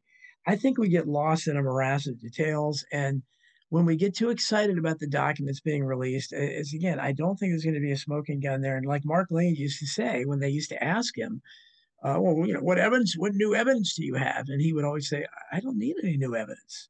The old evidence shows that there was a conspiracy. And that's my point is to stress constantly, this has never been, if they ever gave me a platform, I would try to do that with the 2 minutes I was allotted. It'd be hard. I'm trying. Yeah, well, you're giving me the platform, but I'm saying if I ever had Fox News or something where I knew that I had millions of people out there, it'd be very, stressful. But I would try to stress the point that this has never been investigated. The Warren Commission did not investigate anything. As Mark Lane, one of his best comments was when he was talking about the Warren report was broken into I don't know 6 sections or something like that, and they had things like the life of Lee Harvey Oswald, the Jack Ruby, Oswald's motivation, all this kind of stuff. But as he said, I want to come up with another category, and that's who killed JFK because they didn't do any investigation at all. They never intended to. And I would stress the November 25th, 1963 memo from Nicholas Katzenbach, who was running the Justice Department because Bobby Kennedy was effectively neutered by he was completely out of it. So his assistant Katzenbach was running things, and he sent the memo to Bill Moyers, future PBS star, still alive, who was LBJ's aide. And you've seen it. The public must be satisfied that Oswald was the assassin. They had no Confederates at large. This is Oswald's body still warm, same day. No government that isn't complicit in some way puts out a memo like that. This is the head of the Justice Department. Because if he had put out a memo, the first thing he should have said was, look, now that the chief suspect is dead, we have to leave no stone unturned. We have to figure out, was there a connection between Ruby and Oswald? Was there anybody else involved? Instead, it was to say, no, the public must be satisfied Oswald did it alone. And it even says questions about his motivation ought to be cut off, which is what, interestingly, later the CIA memo in 1967, which pretty much popularized the term conspiracy theorist, they talked about that. Let's not get into details. Don't get lost in the minutia like Mark Lane and people like will talk about. Don't really question Oswald's motive.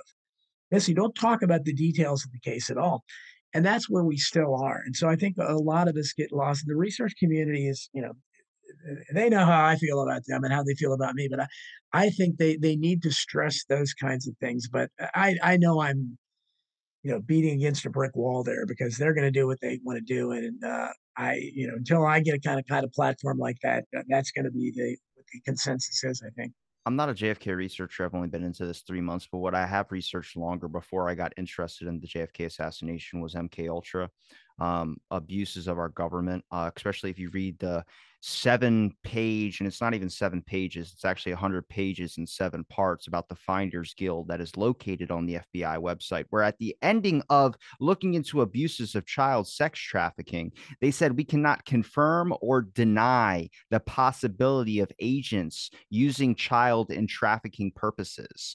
And through that documentation, you will find that there could have been a system or something that happened that day where they could have stopped a bunch of trafficking going on, but they let it happen to make sure they can get their guy.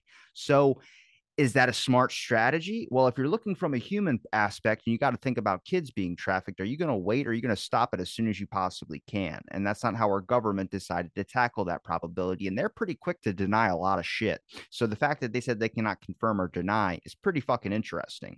Now, like I said, all my stuff goes into a lot of COINTELPRO, a lot of MK Ultra, a lot of that really dark stuff where I've read the intelligence reports. I just started coming across it, which has piqued my interest into the assassination, which is why I got invested into this and started realizing they're using a lot of these tactics here.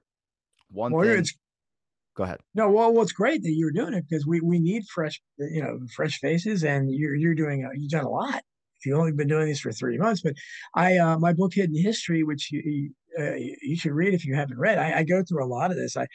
The Finders, I think that was the group that was arrested. They found a couple of people that were. Nero made a movie about it. Yeah, well, that's the group that they found the kids on the playground that were all dressed very dirty and everything. Is that the group? It might be some other group, but it was, and they were tied to the CIA by the DC police, and they found a bunch of bizarre stuff in one of their a warehouse they were using, which included tons of human waste material and stuff in jars. And well, they were swimming in it. It was human feces that they were swimming in. That's like the weird stuff. Yeah, I mean, just bizarre, but of course it was completely washed away. Now, I have a whole section in Hidden History about the child sex scandals, including focusing a lot on Franklin Credit, which was John DeCamp, and Larry King, not the Larry King we know, but the big fat black Larry King, who was a big Republican star at the time. But there was mysterious deaths there. A couple of kids died very strangely. The investigator Gary Caradori died in a plane crash. I had Lauren Schmidt, who is still alive. I think he was 90 or 92 or something at the time I had him on my show. He hadn't done an interview for years, and I was very grateful that he was on there. But these are the kind of things that William Colby was involved in that. And I use that quote from him all the time in my work that he told John DeCamp, it doesn't matter how. Well, he was exposing the Franklin scandal. Yeah. And he, how he died as befitting a CIA director in a strange canoe accident, supposedly. And so these things are all, there's so many things crazy? that are yeah. I'm sorry, I don't mean to interrupt you. I have an unpublished interview of John Prado saved on my computer, and now that he's no longer with us, I'm probably never going to publish it. But I asked him about the Franklin scandal. He had no idea what I was talking about. Then I went into the Phoenix program. He had no idea what I was talking about. And I pulled up the Phoenix program on air, and I was like, why are you lying to me?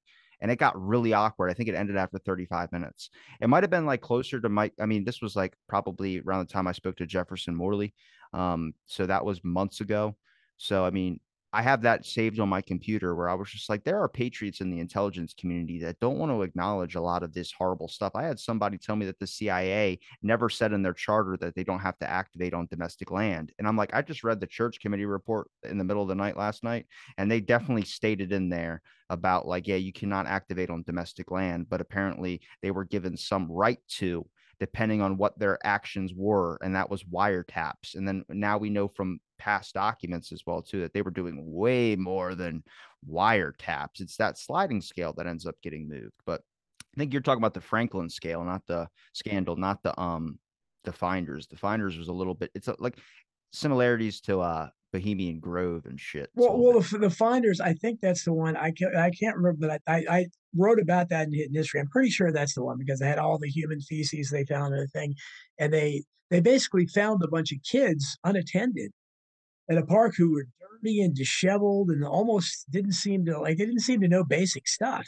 They were You know, like homeless. and so they again the DC police, but that shows how corrupt these things are because the DC police covered up because there was some kind of CIA connection, and this obvious in my I'm sure you heard of Dave McGowan, who wrote Weird Scenes Inside the Canyon. This is a guy who I've often been compared with. He's I've never even seen the JFK movies, though.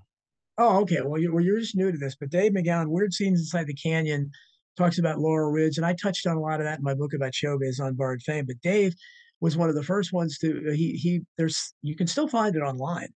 It's called he called it the pedophycracy, and it's still out there. And he talked about these things in all countries. It happens all around the world. This childhood sex trafficking thing is real, no question about it.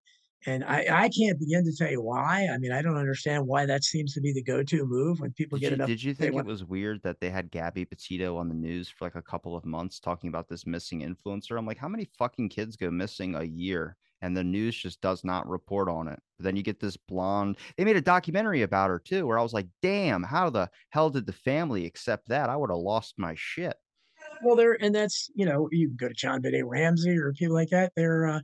They trot out certain cases, and there's no denying the fact that they go for attractive faces a lot of times. They get people's they're more interested in it. They know what Okay, I well, like too, blondes. yeah, yeah. Well, yeah, but say if they say you're just going to be more. Most people are going to, oh, that's tragic. Like it wouldn't be tragic if she wasn't attractive, but that's the way we think as human beings. But unfortunately, you get that Gabby girl. She's one of the many, and that's why I go down these rabbit holes where the people analyze these things and they start thinking, is this real? Is there a Truman Show aspect to it? Why did they pick her?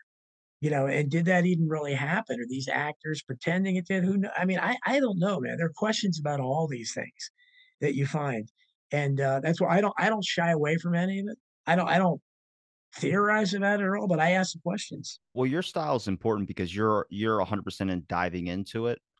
Like the conspiracy stuff, you're okay to talk about this stuff, and I'm open to talk about that too. I mean, I think I'm on the same level with you on that, but I also still have one foot in how, like, I'm also in the back of my mind thinking, how is someone who has never looked into this before going to react to hearing something like this with no prior evidence to show that? So I try and keep that, like, for the audience. I try and be like, hey, there's a prior event to this. So I think that's important. But like, here's another thing. I just got more I wanted to show about the 2022 release. A couple of these documents I found so far. Well, this is from Scott Beckenridge to Lyle Miller. And it's just this part here. We estimate that there were very close to 50 professional employees were involved in this activity on either a daily or reoccurring basis. We have identified 12 of these being involved on a daily basis. There obviously were others involved on occasion, but not regularly. In addition, there were a number of secret secretarial and clerical employees who provided support, but who are not counted. The number may be greater than the 50 professionals estimated above. Attached for your information, but not to release, the Downing Committee is the summary worksheet on this.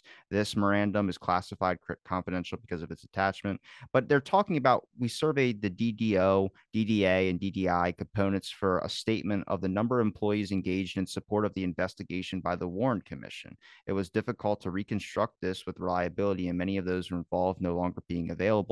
Names have been taken from old records and memories of those involved in some of this time. But this is like, they had people on the freaking obviously that were supporting the Warren Commission, the official statements. I'm not probably gonna be able to scroll up top because I got my bar up in the way, but one more. I guess you got one more, and it kind of confirms that, which is this one that I found.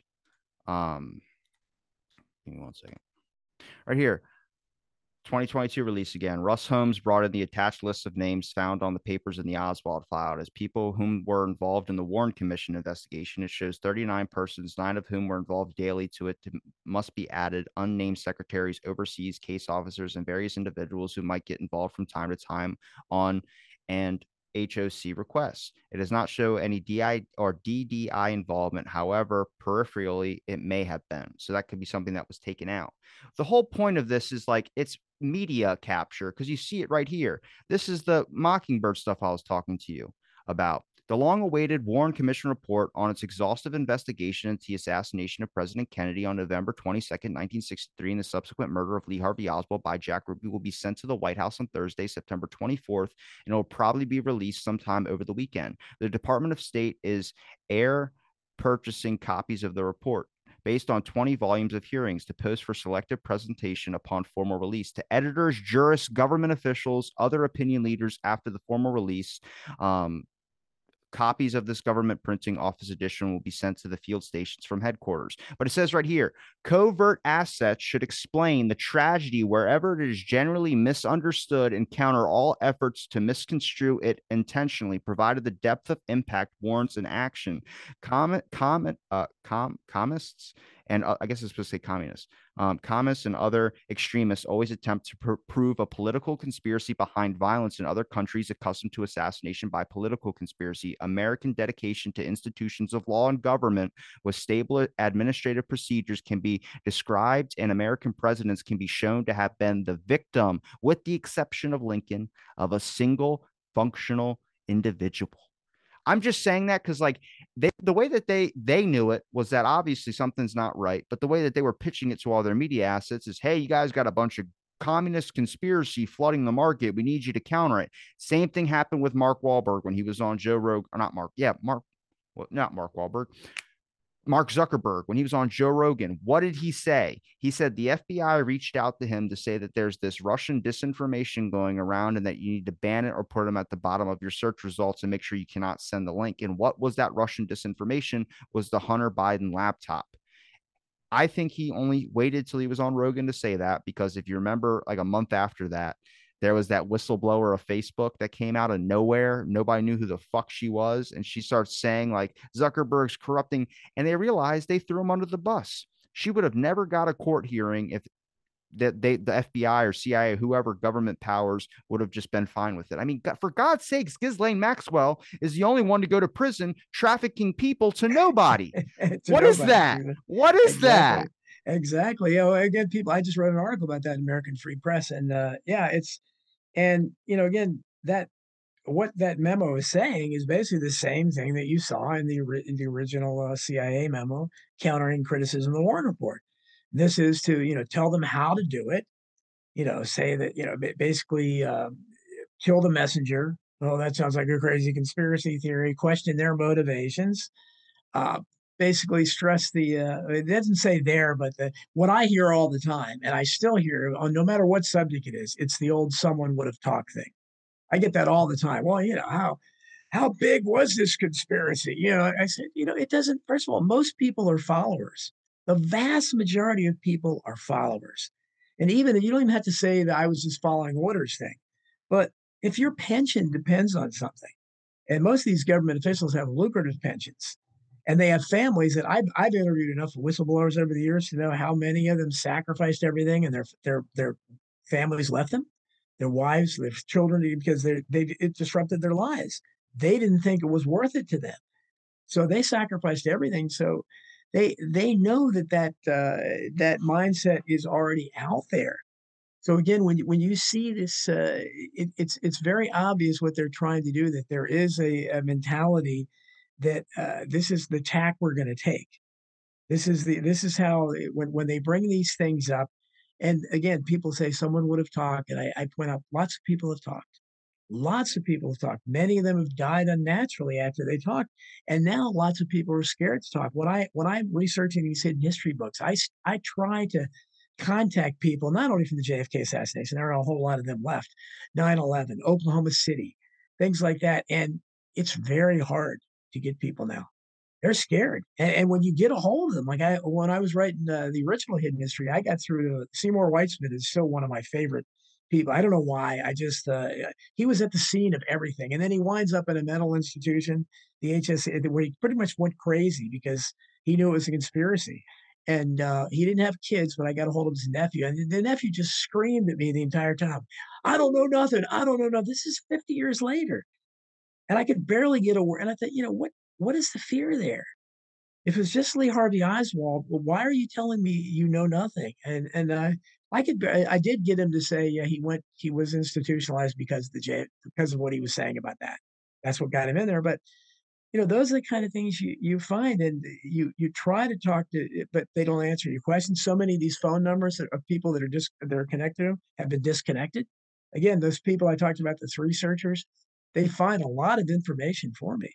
In Hidden History 30, you'll see, like, there's a very email I got in regards to the JFK Jr. thing, a very big email where the guy just, openly ridiculed me and said, I was a nut for that, for even questioning this. And it's out there. If this was nothing, if there was nothing to it, then it'd be very simple to say, to respond to it. But they don't. It's always either attacking the messenger, calling us names, or fear, and we don't hear from them. So they don't. If there isn't a conspiracy, they certainly act like there was one. I think even with the last minute motorcade route change, they talked about how they wanted to get Kennedy to go right by that book depository building because there was more people standing there and they wanted to get him a little bit of publicity and attention. And I just bring up the point, I've never known the Secret Service to, put up the president's safety second just to publicity. I mean, that's a problem in its own as well, too. I mean, drinking the night before is a whole different discussion, but there's easy things that you can obviously prove that are errors that are not included in the official report, whether it's just to protect reputations. I mean, Jack Ruby not having Dallas police connections, um, that is laughable in its own, but it shows that they weren't just protecting themselves, they were also protecting the department of the Dallas police. And if you say that, is that because then now they're on their side, so they might be able to distort things as well too? I mean, these are real questions that should have been brought up. I think that a new hearing should be done with all the basis of the new evidence, and it should be publicly televised. No more closed door bullshit. It's just, it needs to be fully discussed. Questions need to be asked, and people shouldn't know what those questions are in advance. It doesn't, and they can't really give an answer like, I don't recall. It needs to be, what do you think happened? Who has the most documentation? You line up the both sides of this, like a debate when they did the hearings for Lee Harvey Oswald or the trials for Lee Harvey Oswald, and you have it out in a full-on session that brings up errors of the commission, brings up errors of the church committee, brings up so many different things and what has been exposed through documentation, and make sure that documentation is readily available so people can look at it and find the document references to it themselves. I think that is that is not a lot that's not a lot to ask. It's very simple, and it would end all of this discussion, but that's only going to happen when all the documents are going to be released. There needs to be a full rewrite of a history book. Well, there's no question about that. But I tried to years ago get a consensus statement for people who believe there was a conspiracy. And just to say, because I start from a point of, look, I'm not going to talk about the single bullet theory and that stuff anymore. That was resolved decades ago. My point is that we need to start in the critical community from start from that, whatever, if you study the evidence, and not to mention all the releases that are still coming out, the documents, but if you study the initial 26 volumes of hearings and exhibits, the FBI report, the FBI documents we had at the time, the Secret Service, all the CIA, all that we've had for decades, the conclusion you come to, first of all, is, okay, whoever killed JFK, we know the evidence inadvertently shows that it wasn't Lee Harvey Oswald. So clearly they decided to frame him as a patsy. Now, who is they? That's the question. Is they're still telling you, the media is still telling you, largely, that's why this Tucker Carlson thing's so unusual, that Lee Harvey Oswald did it. When we know the evidence, their evidence, not our evidence, shows he didn't do it. Completely doesn't prove anything else, but it proves that. Now we need to know why. So, and you start from there. Okay, why did they frame this guy? Is it as I think and Jim Garrison thought, that because Lee Harvey Oswald was an undercover operative of some sort, and at the time of the assassination, he was told to infiltrate a plot, and he was told to infiltrate this group of Clay Shaw, David Ferry, Jack Ruby, the anti-Castro Cubans, who I think were probably all agents too, and we're probably all being manipulated the same way. They might have all been told the same thing. Hey, Jack, you're infiltrating this plot, although Jack Ruby's a little more complicated because clearly something was tweaked in his mind to get him to shoot Oswald, whether it was Jolyon West or whatever. We know somebody, tweaked him because he went off as a Manchurian candidate. Because how do you get somebody to do that? Why am I going to do that? That's like a suicide bomber. I'm not going to do that. But I think they all were basically told that this group, and I don't think that was the group that was plotting to kill Kennedy. I think they all had their connections. But that is speculation. That is a theory. I don't push too much, but I do push that Oswald didn't do it. So let's start there. But unfortunately, you still get a lot of people who still want to entertain that idea. And no, we have, because if you entertain that idea, I think it leads you down a lot of false roads. Because to me, the gist of it, all this effort was to promote this fake idea, this idea that Oswald did it. And the question is, why? This guy with this incredibly interesting background, why did they put so much effort in? Why is it so important for them to say he did it? So, but that's me. I know I'm not the only one, but that's where I stand on the assassination stuff. I'm with you. I'm just trying to find, I guess, points of where it's interesting to me that people like, I've like in the middle of a show, the guy he was a pro Johnson guy, who was trying to say all the good stuff about Johnson, and I listened to it. I was interested into it, but then when I mentioned the Lee Harvey Oswald, like, I don't think he killed the president, then he would like stop me and he goes, no, we need to talk about that. And then he like mentioned, knowing Max Holland and all this type of stuff. And I just go, well, why do you think he did it? And when he gives me the answer, because he wanted the fame for killing the president, I go, then why would you state you're just a patsy? Like that's a quick debunk. And then it's just like, he immediately goes on, like, let's go back to the original point. And it was like, I sense it was getting awkward. I was like, well, don't, like, that's what gets me is like, if I have the documentation and I start going through some reasonable questions that can be asked that are not super far out, like lizard people or anything, they're just reasonable shit, and you don't have an answer for it, you can't just turn around and just be like, I don't want to talk about it anymore. I was like, well, you were so, and that's just like the people that have been platformed for so long, where, skeptics, Michael Shermer. I've had Michael Shermer on the show before, but when he talks about the president gets multiple death threats a day. Yeah, but we don't talk about destruction of documents long after the AA or the ARRB requested for them, and the Secret Service destroyed them again. Those are important points to go up there. I mean, I could cherry pick all the information I'd like to show, but I'm really trying to check the scope of everything to make sure like nobody can really counter or bring up not a reasonable question. I think everyone's going to have their own thoughts about this. And if people want to fight to the end of their days saying until whatever gets released that obviously the government did whatever they did, I just think the main thing is that you can prove a lot. You can prove through a phone call with J. Edgar Hoover and Lyndon Johnson, where he says Jack Ruby wants to go to Washington to get a polygraph test. And Johnson says, do you trust it? It's on YouTube. You can look this up. I played it on air with Joe Green. And he goes, I wouldn't trust them a damn thing. They don't really work. They really just, and he goes into like a couple specifics. But then I go, wait, they knew that behind the scenes. How many people were falsely imprisoned? How many people were gotten off on the fact of like a fake polygraph test that fit their narrative? And you start realizing in 2014, when the Innocence Project exposed that was a lie and just junk science, it took us that long. So you start going, okay, so someone's not being honest, and it might be the people that are holding the documents. So you have to start going, okay, what can we prove? We can prove there was a lot of lying back then, and there's a lot of getting their way. Let's try and update it and come at it with taking down this conspiracy aspect. I mean, I think I talked about a long time ago about psychological weapons that Biden apologized for. Try finding that article. I can't find it. And I showed it on air. So I have to go back into my episode catalog and find out when I did that. But I tried Googling it again to make sure I could find the correct thing. No, I can't find it. And I go, did Google just take that? Search results are just, and it's gotten so much harder. When I wrote the original Hidden History, I was researching it in, I don't know, 2012, 13. It was published in 2014, and things were much easier to find. Now, doing Hidden History Theory, I had to have those three people helping me, and even they had trouble with some, because you go searching for something and they all use Google's algorithm now. I've got like a dozen search engines people sent to me that, hey, try this, and some of them are a little better than others, but all of them use Google's algorithm in some sense. They know what you're looking for. So if you try to find a particular something, they know what it is. And you either have to go through, 50 pages of results, maybe you'll find it, but most of the time you won't find it at all. They'll just block it out. And it's very frustrating. It makes it a lot harder to do research. I mean, I can still do it, especially with their help, but they've made it a lot harder, because there's no question. You search for something like that, and they have their own agenda, whatever it is. I don't know, but it's very frustrating. Anybody that can look at, certainly Google, especially, and think that they don't have an agenda, just look at some of their results. I think for a long time it was, I don't know if it still is, but it was, what is it? Don't say DuckDuckGo. Oh, yeah, no, DuckDuckGo, unfortunately, I used to use that a long time ago. That uses Google's algorithm. Yeah. They may be more private, but it uses their algorithm.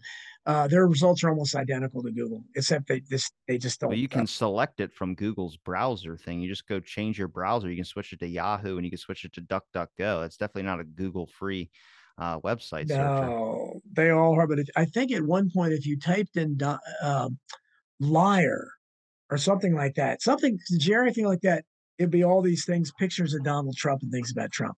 Now, whatever you think, that's ridiculous. That's not a search result. And the people tell me if you type in white people, happy white people or something like that, now you don't get any white people in the search result. I mean, I don't even understand what that means, but there's clearly messing with something. And it's not, it should be like the original search engines, Dogpile back in the day, Yahoo, when it was a big search engine. When I first started using these, they were great because you could search for something and it didn't have an agenda.